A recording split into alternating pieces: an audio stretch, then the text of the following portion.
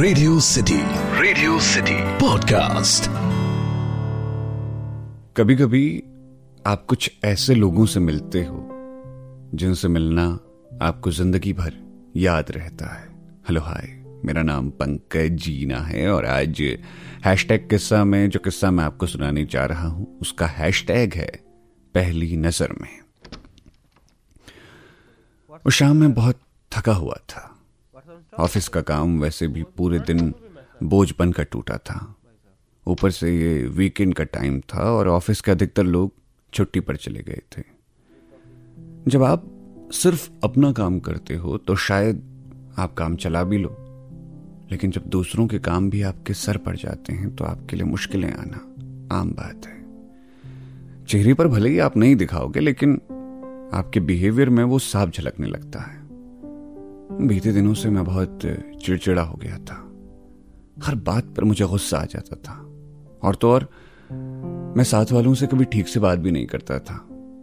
वो एक ऐसा दौर था जब मुझे एक ब्रेक की जरूरत थी, एक ऐसा ब्रेक जो दिल और दिमाग को थोड़ा सुकून दे सके। मैंने उस शाम आकाश भैया को कॉल किया। पराए शहर में कुछ ही लोग होते हैं ना जो अनजाने में ही आपके अपने बन जाते हैं।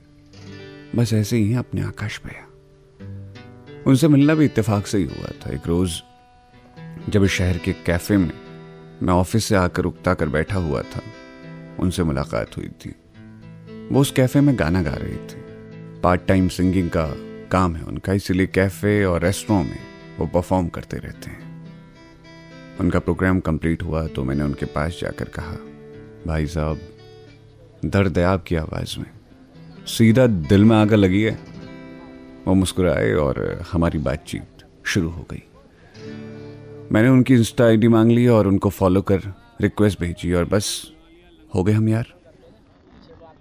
अब हर वीकेंड मेरा ठिकाना उनके शो में ही होता था। वो गाते और मैं उनका वीडियो रिकॉर्ड कर लेता।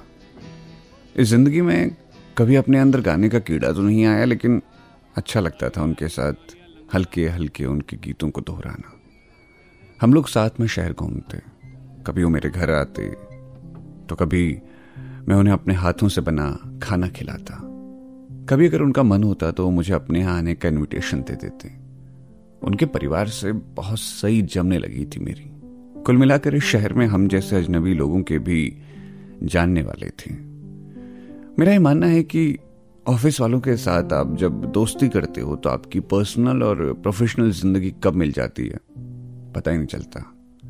खैर, मेरे ऑफिस वाले दोस्त वैसे भी जिंदगी में बहुत व्यस्त थे, इसलिए कभी उनको मेरे जैसे इंसान की जरूरत भी महसूस नहीं हुई। ऊपर से मैं जूनियर भी तो था, एक ऐसा जूनियर जिसके बारे में सब लोग सोचते थे कि इसको नौकरी इत्तेफाक से ही मिली है। बस यही सोच ना मुझे उनका दोस्त बना रही थी, ना ही उनको मेरा। आज मुझे ऑफिस के बाद थोड़ा दिमाग को आराम देना था। आकाश भैया ने बताया कि उनका आज कोई शो नहीं है। तय हुआ कि हम अपने फेवरेट रेस्टोरेंट में जाएंगे, लेकिन कौन जानता था इस रेस्टोरेंट में कोई है जो इंतजार कर रहा है। उस शाम जब मैं रेस्टोरेंट में पहुंचा, मैंने अपनी दाल मखनी और बटर नान का ऑर्डर दिया।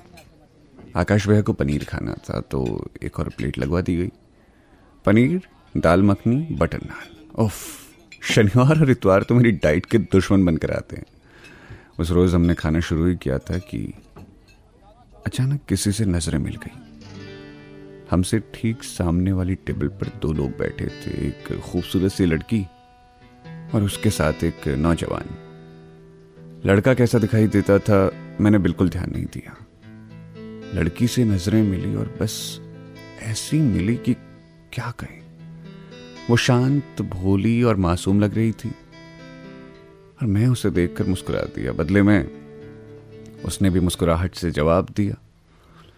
मैंने सोचा कि उससे बात की जाए, लेकिन मैं ना उस पल को बस समेट लेना चाहता था। मुझे नहीं चाहिए था कि वो उस वक्त पे थोड़ा भी अनकंफर्टेबल हो। मुझे नहीं पता कि उसका नाम क्या है, वो कौन है, कहाँ रहती है। मुझे बस इतना पता है कि वो खूबसूरत लड़की मेरी जिंदगी के एक नजर वाले प्रेम में बस गई है। मुझे नहीं पता कि हम दोबारा मिलेंगे या नहीं, लेकिन मुझे उस नजर का इंतजार हमेशा हमेशा के लिए रहेगा। तो ये था आज का हैशटैग किस्सा। सुनते रहिए रेडियो सिटी। मेरा नाम है पंकज जीना।